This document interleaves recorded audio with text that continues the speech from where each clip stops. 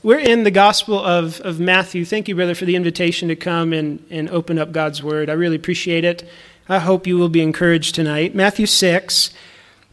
So we're in what's commonly known as the Sermon on the Mount. It takes up Matthew chapters 5 through 7. And I understand the Sermon on the Mount to be King Jesus's kingdom manifesto. Matthew is presenting Jesus of Nazareth in his gospel as the Christ, the King of Israel, to his readers. And this is the first lengthy public communication from Jesus to his disciples as the King. And I believe he gathers them, he ascends up on the mountain, similar to how Moses, I think Matthew is sort of portraying Jesus as a new and greater Moses. The same way Moses went up on Mount Sinai, and you remember he received the law from God for Israel and gave them the commandments of God that they were to live by. Jesus ascends on this hill and he gives to his disciples, I believe the primary function is he's instructing his disciples about certain realities that are true of them, and certain ways that they are to conduct themselves, to live as his kingdom citizens here and now on the earth. And there's a lot at stake in this sermon, because when you come to the end of it, Jesus talks about entering through the narrow gate. And I think that's a call to enter on the final day when Christ comes back. And he says there's really two ways to live. The narrow road, built upon the words and teachings of Jesus Christ. And then the broad road. And I think the broad road in the Sermon on the Mount, I was talking with Rian about this earlier, is not focused upon living in immorality, drunkenness, sexual misconduct, but it's focused on the shallow, hypocritical, empty religion of the scribes and Pharisees at that time. That's why he says in chapter 5 and verse 20, unless your righteousness exceeds that of the scribes and Pharisees, you will not enter the kingdom of heaven. So he lays out these two paths, and he calls his Jewish hearers, who would have been very familiar with the outward life and the religious zeal of the scribes and Pharisees, and says, you can continue following their traditions and their self-righteousness, or you can build your life on my words. And Christ offers a real inner righteousness that far surpasses that of the religiosity of the scribes and Pharisees, one that only those who have been transformed by the grace of God in their hearts, who are partakers of the new covenant where Christ has put his Spirit inside of you and written his law, the law of Christ, on your hearts. Only those can not only desire this life, but actually be empowered by God's grace to live it out. And when we come to chapter 6, look there at verse 1. Jesus begins this part of his sermon with a warning. He says, beware of practicing your righteousness before other people in order to be seen by them. For then, if you do that, you will have no reward from your Father who is in heaven. So Christ warns his followers not to practice our righteousness in a way that seeks the praise of men, but instead to practice it in a way that seeks the approval of God. And then he goes on to talk about certain religious activities that he expects, he assumes his disciples will engage in. First, he talks about giving, financial giving, to poor, needy people around us. Then he talks about prayer, and then he talks about fasting. Now, I think it's providential. I'd spoken with Rian prior, and he said you guys have been going, as I could see tonight, in the Catechism through the Lord's Prayer. And I thought it might be timely and helpful just to focus tonight on some of Jesus' instructions for us on prayer from the Sermon on the Mount here in Matthew chapter 6.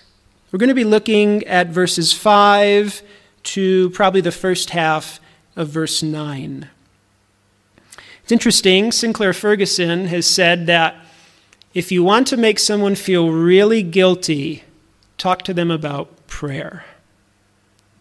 As soon as I say that, some of you are smiling because you get that. Maybe you've experienced that, right? If I wanted to make you feel really bad tonight, I could just ask you one simple question. How's your prayer life? How's your private prayer life with God going? And immediately, right, we feel convicted. Because if we're honest, maybe some of us here, but it'd probably be a minority, could honestly say, actually, it's never been better. It's quite vibrant right now. I'm just so surprised. But most of us would say, yeah, I don't pray as much as I should. We just know that. Or I don't pray how I should, or at least how I think I should. Maybe we can get some help in that area tonight. So I just want to say right from the outset, I don't think Jesus' words here, his instructions, are meant to be a stick that I'm going to pick up in my hand tonight and beat you down with guilt and shame for. Because I don't think that's why Jesus gives us these instructions. I think he gives us these words actually to encourage us, to energize us in prayer, that we might experience more confidence, more freedom with God as our Heavenly Father in prayer. That's the aim tonight. Jesus wants to instruct us about the character of God, about our relationship with him as his people, and that's going to impact then how we think about and approach personal, private prayer. So this is meant to be an encouragement to energize us in our prayer lives. As we work through these verses, it'll be very clear to you that there is an obvious structure to Christ's words here. He begins by giving a negative example. He says, don't pray like this group of people. And then he's going to turn right around and say, but, and he'll give positive instruction. Contrary to them, pray this way. So negative example, positive instruction. He's going to do it twice. We'll have 2 rounds of that. Okay? So first round 1, how not to pray. Look at verse 5. This is the first way Jesus tells us not to pray. He says there, and when you pray, you must not be like the hypocrites. Do not pray like the hypocrites. What's a hypocrite? I think most of us know what a hypocrite is, but it's helpful just to be reminded that the word that this comes from is the Greek word hupokrite. It was used at that time of a stage actor. So someone who would stand up in front of others during a drama and act out a part, they would come out on stage and they'd put a mask over their face. And so they played that role with the mask over their face. But as soon as they were done acting that part, they'd go off stage and put the mask away, and that's who they really were in real life. You can see the connection with how we use and understand the word nowadays.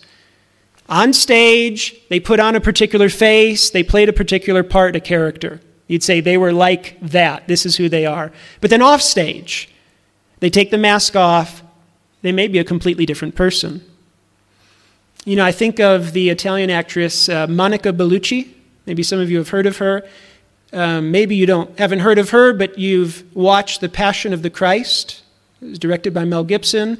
She played Mary Magdalene in that film. So you might go, oh yeah, okay, well, I do maybe know who she is. I've seen her at least in one role.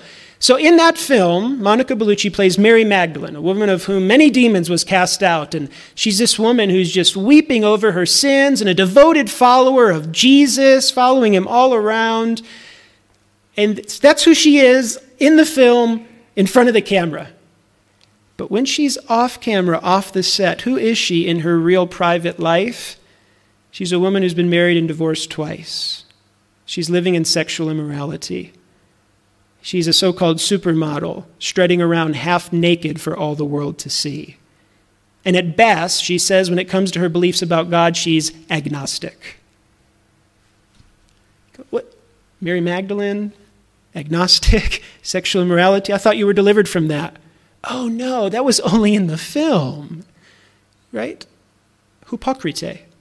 She can be a completely different person when the camera's off in her private life. That's what a hypocrite is. How do hypocrites pray? Look there again at verse 5. Jesus goes on to explain how the hypocrites pray. He says, "For they, the hypocrites, they love to stand and pray in the synagogues and at the street corners." So the synagogues refer to the Jewish public places of worship, and the street corners refer to the busy marketplaces, the agoras there, where the Gentiles would meet in public. So two very public, crowded, lots of people places of worship and places of business. Why is it that the hypocrites really like to pray in those two places? Look again, Jesus tells us. He says, so that, in order that, they may be seen by others. So they do this in the synagogues and in the marketplaces so that others would see them, so that they would see them praying. And it's interesting that Jesus says these people are hypocrites. And I say it's interesting because he doesn't come out and explicitly tell us where their hypocrisy lies. He just says they're hypocrites and they like to pray in these places. So we kind of have to do some thinking. Why does he call them hypocrites? And I think as we give it more thought, what becomes clear is the hypocrisy lies here.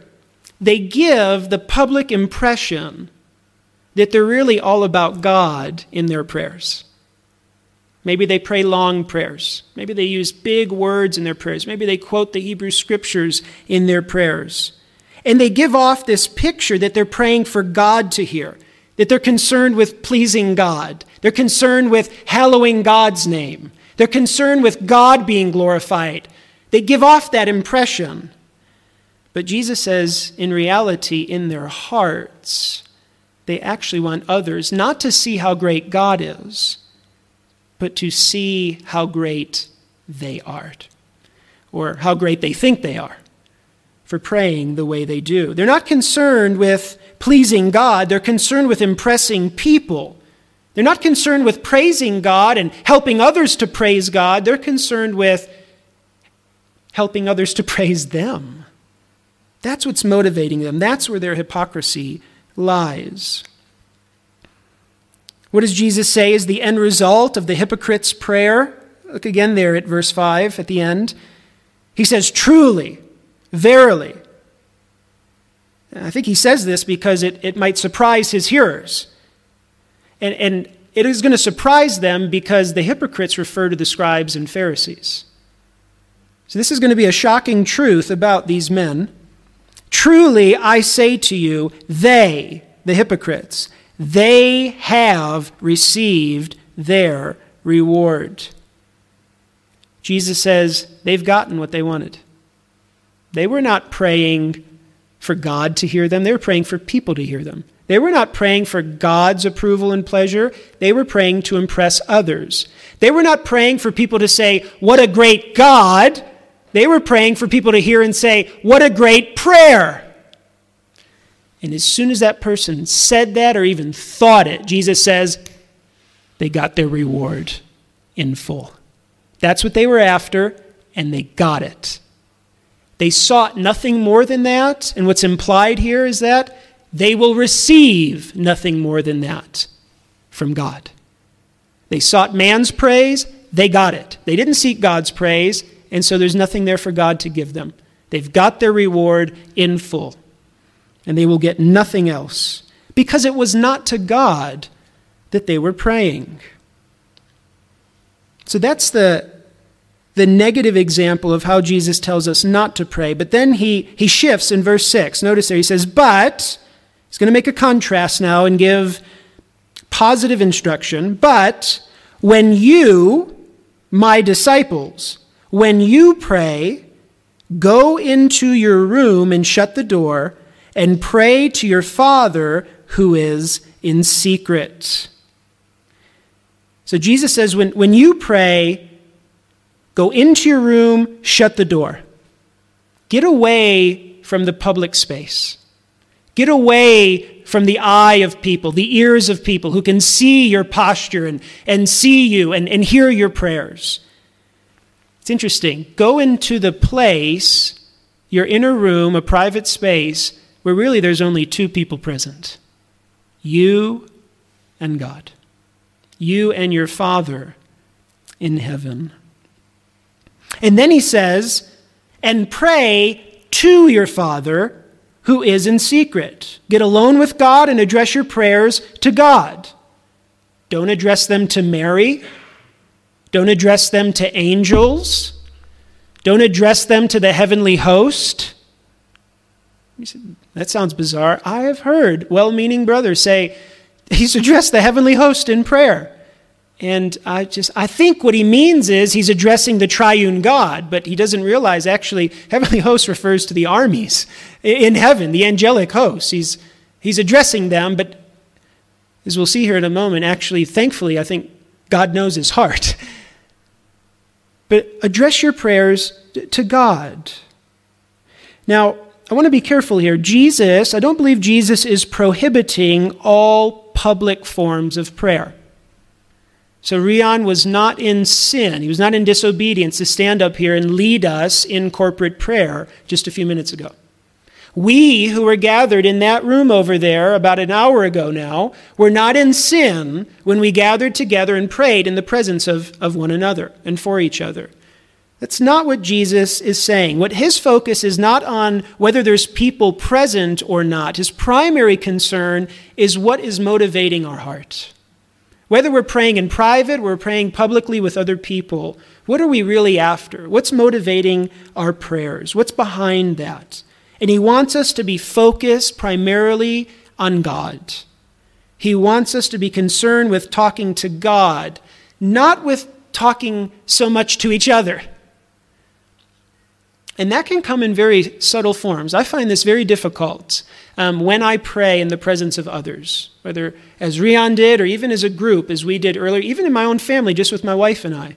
I find it very tempting sometimes to pray to my wife or to pray to someone else. Let me give you a couple examples of what I mean.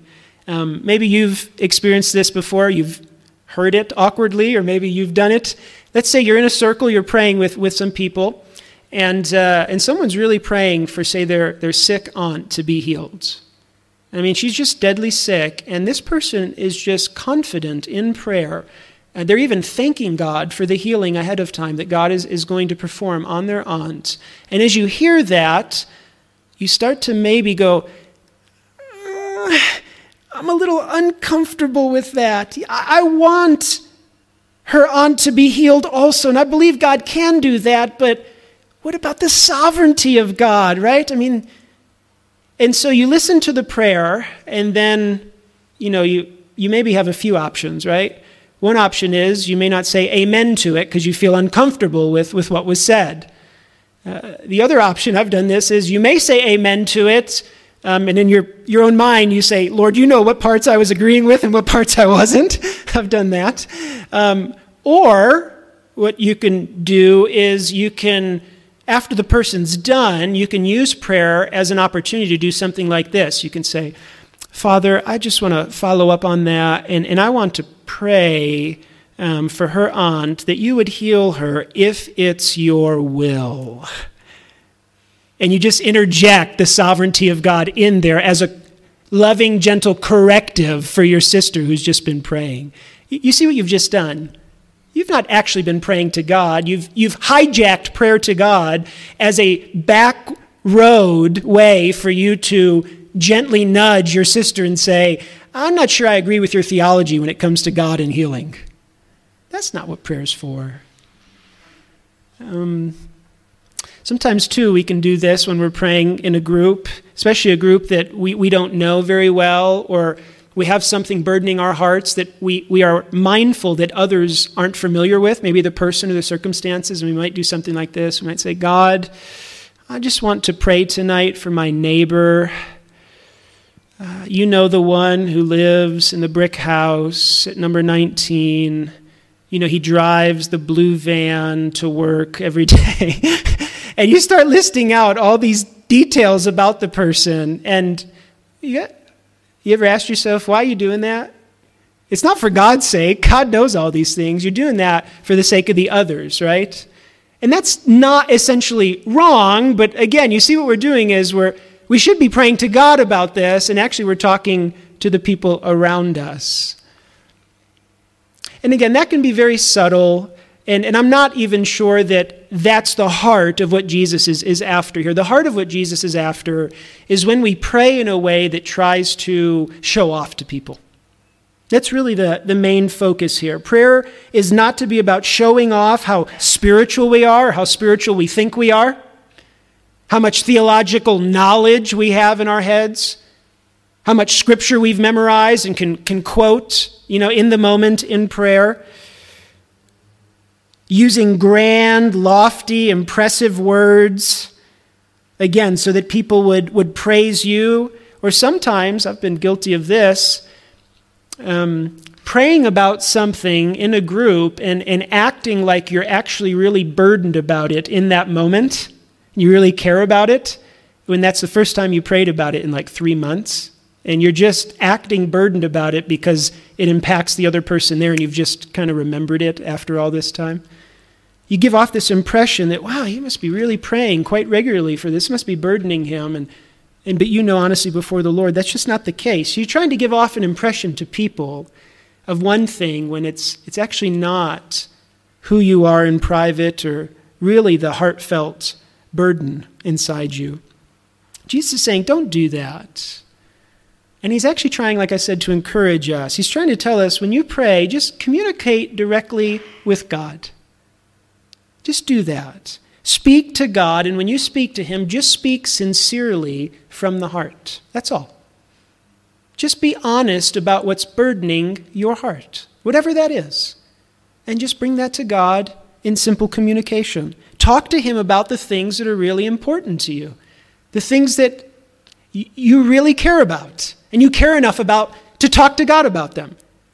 Because you just want to maybe share that with him, or you want to ask him to do something about it. Whatever the reason is, whatever you feel strongly and passionately about, bring it to God in prayer. Be encouraged. Prayer is not meant to be this complex thing, this grandiose religious act in order to impress others. Oftentimes when we pray in groups, a lot of people don't pray because we compare ourselves to one another. And when someone leads out, I appreciated what you said earlier in the corporate prayer. I think you said something like, you don't have to pray. If you want to pray, pray. And you don't have to pray long prayers. You can just be brief and simple and to the point. I appreciate that because it can be quite intimidating when someone leads out, even after the leader has said that, almost kind of beg the people just to be simple and brief. And someone leads out for like 7 minutes, and you've only got about 20 minutes to pray. 7 minutes of prayer. And they're just using all these big theological words, and they're going on and on and on. And after they finish, you just kind of all sit there, and if you could open your eyes, you might look at each other and just kind of, what do we do now? I can't follow that up. I can't pray like that. You've covered all the things on the prayer list. There's nothing left to pray for. I guess we should just say amen. Thanks, brother, for leading us in prayer. Now, technically, if you're tracking with me and with Jesus here, you might go, but you're not even supposed to be thinking that way in the first place. You'd be right. But I just wanted to highlight sometimes even the negative impact our hypocrisy can have on others. It can actually discourage them in prayer. And when we start to be concerned about what others think of us, then we start to listen to other people's prayers, we start to compare ourselves to them, and we actually start to get quite discouraged, and we won't pray in public or with other people because of a fear of man. That's really what's at the root. I don't want to say the wrong thing. I don't want to raise an eyebrow, even though I shouldn't see whether an eyebrow has been raised because everyone's eyes are closed. I don't want someone to come up to me afterwards and ask me about that thing I said, like praying to the heavenly host, By the way, I haven't talked to that brother about it, so I just share it publicly with everyone else. So maybe I should, Yeah, maybe I should. Don't be concerned about what others think when you pray. Now, again, please hear me here. it matters. The content of our prayers do matter. Okay, we shouldn't get into a habit or encourage one another to say false and untrue things to God in prayer. That doesn't honor God. That doesn't really build you up. That's not helpful in the long term. So it matters what we say in prayer, but Jesus' focus here is not on the content so much, but it's on the motivation, on the heart behind it. He wants you to know that if you're a believer in him, you're a follower of him, when you pray to God, you're praying to your Father. And in the same way that a father delights in the communication of his child to him, God delights when you come to him and just honestly open your heart to him and speak. We're staying at an Airbnb in the area here overnight, and we got into the place, and Abigail, our daughter, is about 3 now, so she's at a stage where she would get really excited about a new place. So we get into this place, and she's just scampering around, and is this my room? Which one is my room? And we finally tell her, this is your room, and she gets so excited. Daddy, this is my room. Look at my room. And she's bouncing on her knees on the bed, and yes, you see, she's just excited, and she just wants to share that with me. It's just the overflow of how excited she is, and she just wants to tell me about that. Now, what would you think if I said, or you heard that, actually what she said was, Daddy, look at my broom. Kids are very apt to mispronounce words, add an extra letter sometimes, and I looked at her with a stern face, and I said, No, it's not a broom, it's a room. What's wrong with you? It's a room. What's wrong with you, Dad? God's not like that. He's not just waiting for you to mispronounce something or say the wrong word or stutter or stammer in prayer or to struggle to get something out and then just to berate you and publicly shame and expose you. He delights to have you come into his presence and just to communicate with him.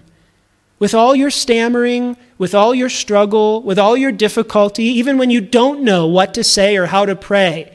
He's given you his Spirit because even then he wants his Spirit to communicate through you to him in ways that are too deep for you to even give word to. So when you go to God in prayer, know that you're to go and simply communicate to your Father in heaven. That was round 1. Let's look at round 2. Again, how not to pray. Round 2. Look at verse 7 there. Jesus says, "And when you pray, do not heap up empty phrases as the Gentiles do, for they think that they will be heard for their many words." So here now Jesus says, do not pray like the Gentiles. First, do not pray like the hypocrites. Now, do not pray like the Gentiles. Gentiles here refers to non-Jews. In our day, we might apply that and say like unbelievers, those who are ignorant of and who don't know God. He says there's a certain way that Gentiles are in the habit of praying. There's something they tend to do regularly in prayer that he does not want us to imitate when we go to God in prayer. Well, what is it that Gentiles were doing when they prayed to their God or their gods? Notice again there in verse 7, he says, they heap up empty phrases. That's a translation of one Greek word, batalogeto, which just means repeating yourself over and over and over and over and over, and oh, you get the picture, and over again, okay?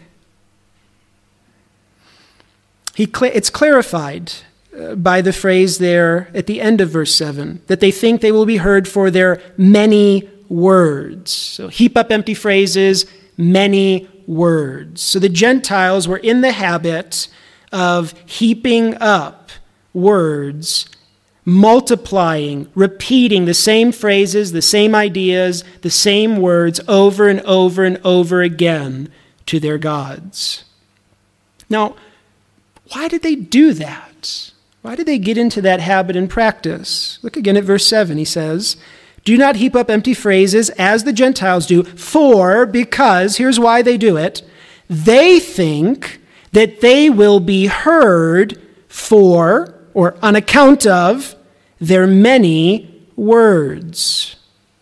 Understand what Jesus is saying. In the minds of the Gentiles, the pagans at that time, they believed that the way to ensure that their God heard them, that they could get the attention of their God, and perhaps also to ensure that their God would be inclined to give them what they were asking for, they thought the way to that was to repeat, to increasingly multiply their words again and again and again.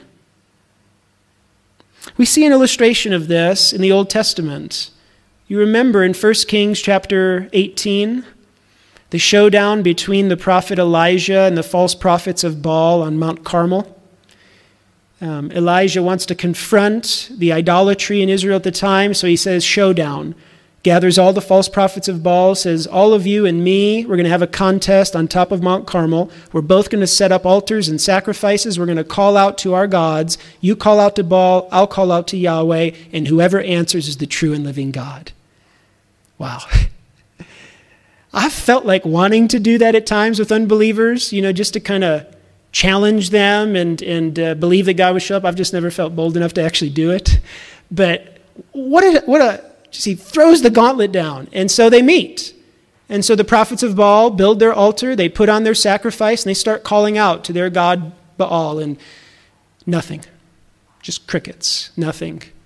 And Elijah, he knows how the pagans think about their God and how they relate to their gods in prayer. And so he actually, in a sarcastic way, but in a way I think that he probably knew they might take him up on it to embarrass them publicly, he says to them, what's wrong? Perhaps your God is on holiday, giving you kind of the modern paraphrase translation. Perhaps your God's on holiday. Or then he gets a bit cruder and says, perhaps your God is on the toilet. It's actually what he says, the privy pot. So he says, what you need to do is you just need to get more excited. You just need to shout louder and really get his attention. Now, if you heard that, you might just think, wow, this guy's just totally tearing them down. They'll never do that. You know what they do? They go, oh, great idea. Of course. Why didn't we think of that? It's exactly how they thought about their gods. And so Elijah played right into that. And so what do they start doing? They start cutting themselves and leaping around the altar and shouting out over and over for hour after hour after, oh, Baal, hear us. Oh, Baal, answer us. And still, crickets. Crickets. See, this is how the Gentiles, the pagans, related to and communicated, thought about their gods in prayer.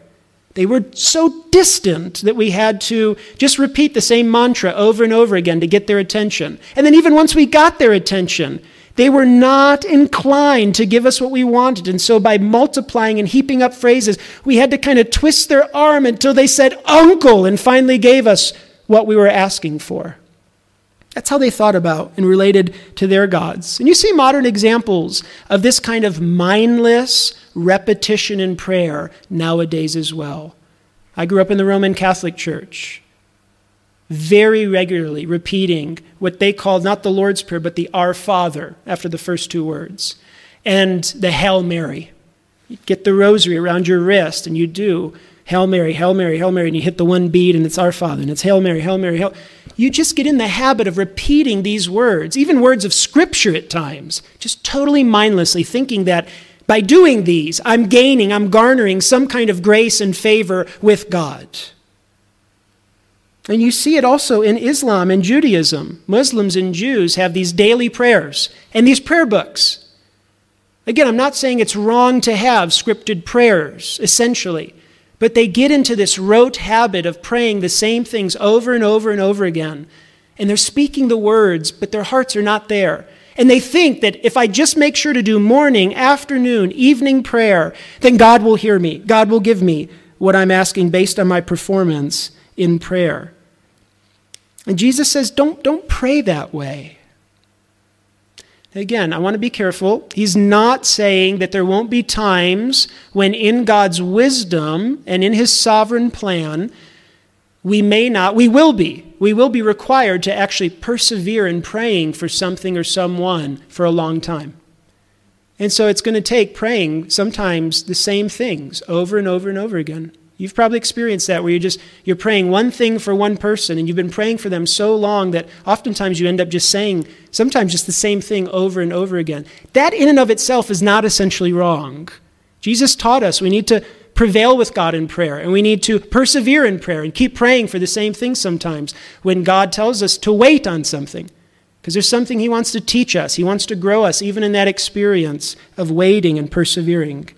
That's not the focus. The focus here is on thinking that when you come to God in prayer, you're coming to a God that's very distant and can't hear you, and that you're coming to a God in prayer who, even when he does hear you, he doesn't delight to give you the good things you ask for. He says, no, that's how the pagans think about their gods. That's not how you're to think about your Father in heaven. Notice how he shifts, or how he describes, our Father in heaven in verse 8. He says, do not be like them, for, here's the reason, your Father knows what you need even before you ask him. So if you thought earlier I was saying theology doesn't matter, it matters. What you believe about God impacts how you relate to God in prayer.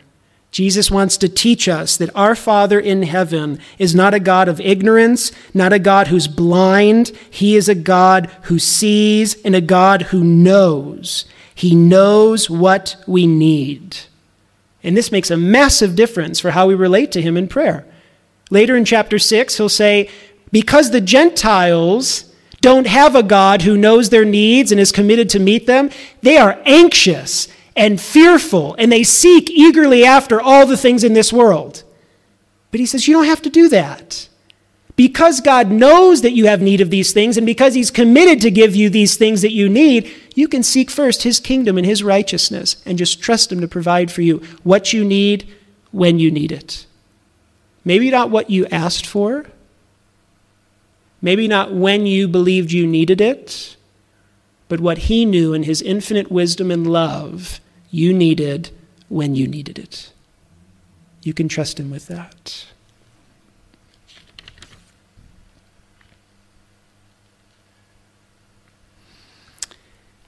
God not only knows what we need, but he's inclined to actually give us what we need.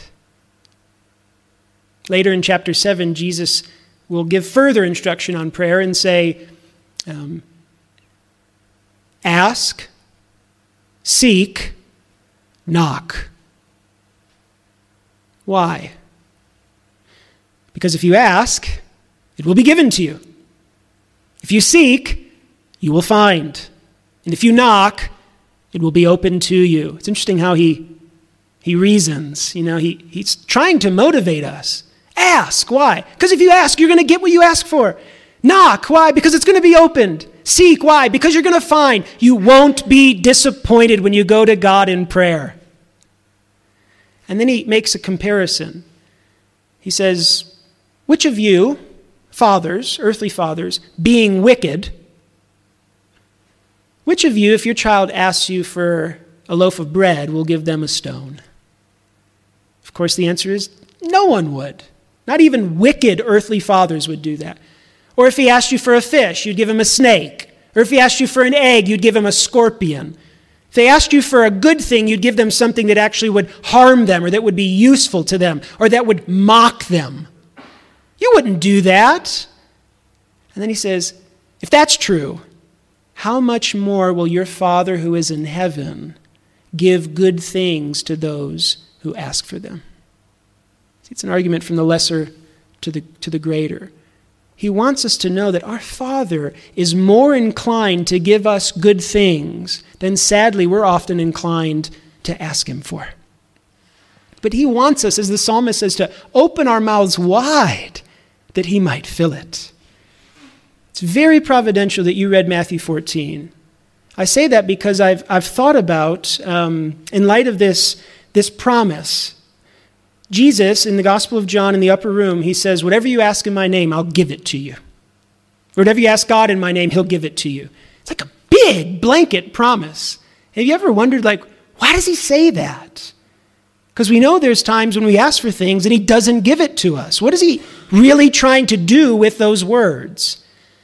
And I've been helped, my father-in-law put me onto this line of thought, by the way Herod speaks to Herodias' daughter when she dances. You remember, she came out, she danced, she pleased the king, it was his birthday, and so the king says to her, as a reward for her dance, ask whatever you wish, and I'll give it to you.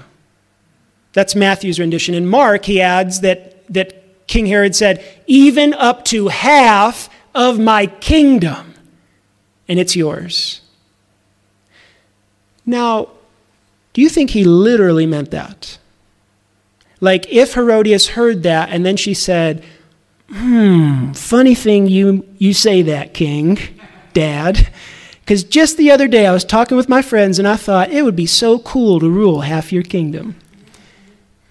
So that's what I want. How do you want to divide it, north-south or east-west? I don't think he literally meant that. Now, if he didn't literally mean that, why did he say it? I think for two reasons. One, he wanted to remember who was there in his presence. All the high-ranking, powerful people at his banquet table. He wanted in front of them to make a promise to this girl to communicate two things. One, he is a man of great power and authority. Whatever she asks for, he has the ability to give it to her if he wants to. He can give it to her just like that. And second, he's a man of great wealth and great generosity. He's not stingy with his wealth. He has great wealth, and he delights to give it. He wants to show he's a generous man, even up to half of my kingdom, if that's what you want. He's trying to encourage her. Don't ask for a piddly thing. Don't think I'm a stingy king. Don't be afraid to ask me for big things. And that's what I think Jesus wants us to get here.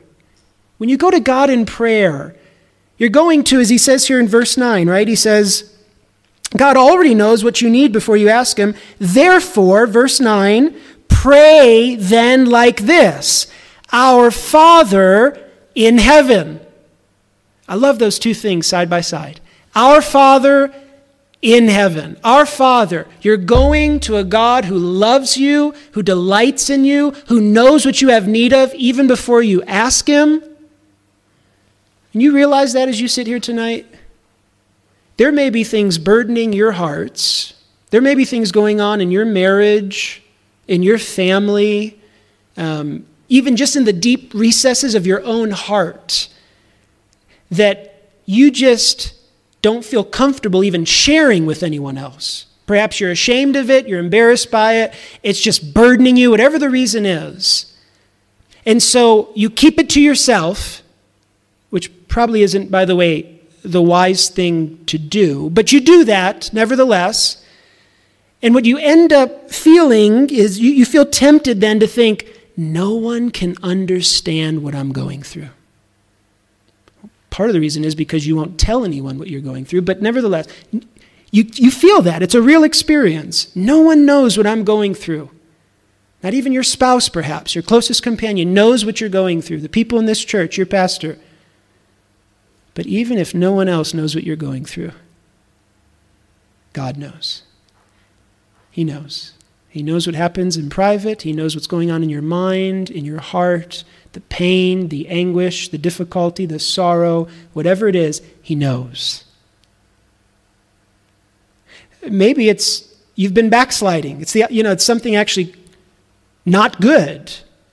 And you feel like because of that, I can't actually draw near to God.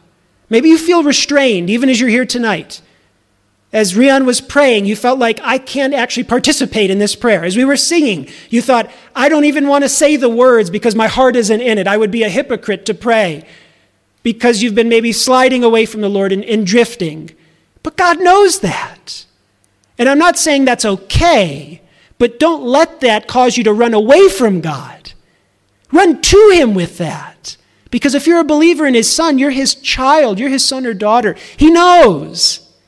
Don't act like you can hide it from him and run from him. He knows. Just be open with him about it. Be honest. Receive that love and forgiveness again and restore that fellowship, that openness with him to be able to just speak your heart honestly with him again. After all, your acceptance before him was never based upon your performance in the first place. It was based upon the perfect work of Christ that you're trusting in. So don't mix those things up. He delights in you for Christ's sake. He accepts you as a son or daughter. He invites you. What a great privilege and joy to come into his presence and unburden his heart. And what I love about our Father in heaven is that you don't just have this childlike access, this childlike freedom and confidence in his presence to say, Abba, Father, and to tell him what's on your heart. But you can have this confidence also that he's an almighty God who reigns in heaven. He's your Father, but he's not just your Father who knows and who cares, but who's impotent to do anything about it. He is the Lord God, the Almighty. The creator of heaven and earth is your Father, the one who controls all things and has all power to do anything he wants. Nothing is too difficult for him. That is the one you're coming to. So ask for big things from this God. Expect great things from him, the one who is able to do exceedingly abundantly, even more than you can ask or think. Once when my father-in-law, when he was young, he told me his uncle took him to a store and said to him when they walked into this big store, he said, you can have one thing, just pick out one thing, I'll buy it for you, but you can have anything in the store. Anything in the store. It was just big kind of like department type store, I think.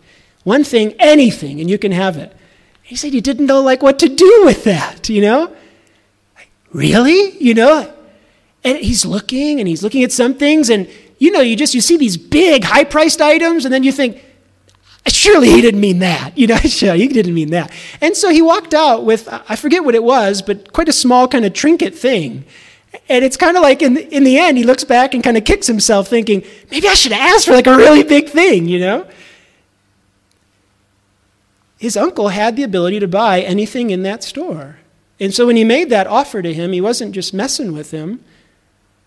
And in the same way, when you go to God in prayer, you're going to an almighty God who could do anything he wants. And so ask for big things confidently knowing that if he's willing, he's able to do it. As I said already, what a privilege it is to have this kind of relationship with God as your Father, right? To be able to have this access, this confidence, this freedom with God in prayer. Don't waste that. Make the most of that privilege and that access. Because it came at a great cost. Not to you, but to God and to Jesus. Right? You and I have that access because of Jesus.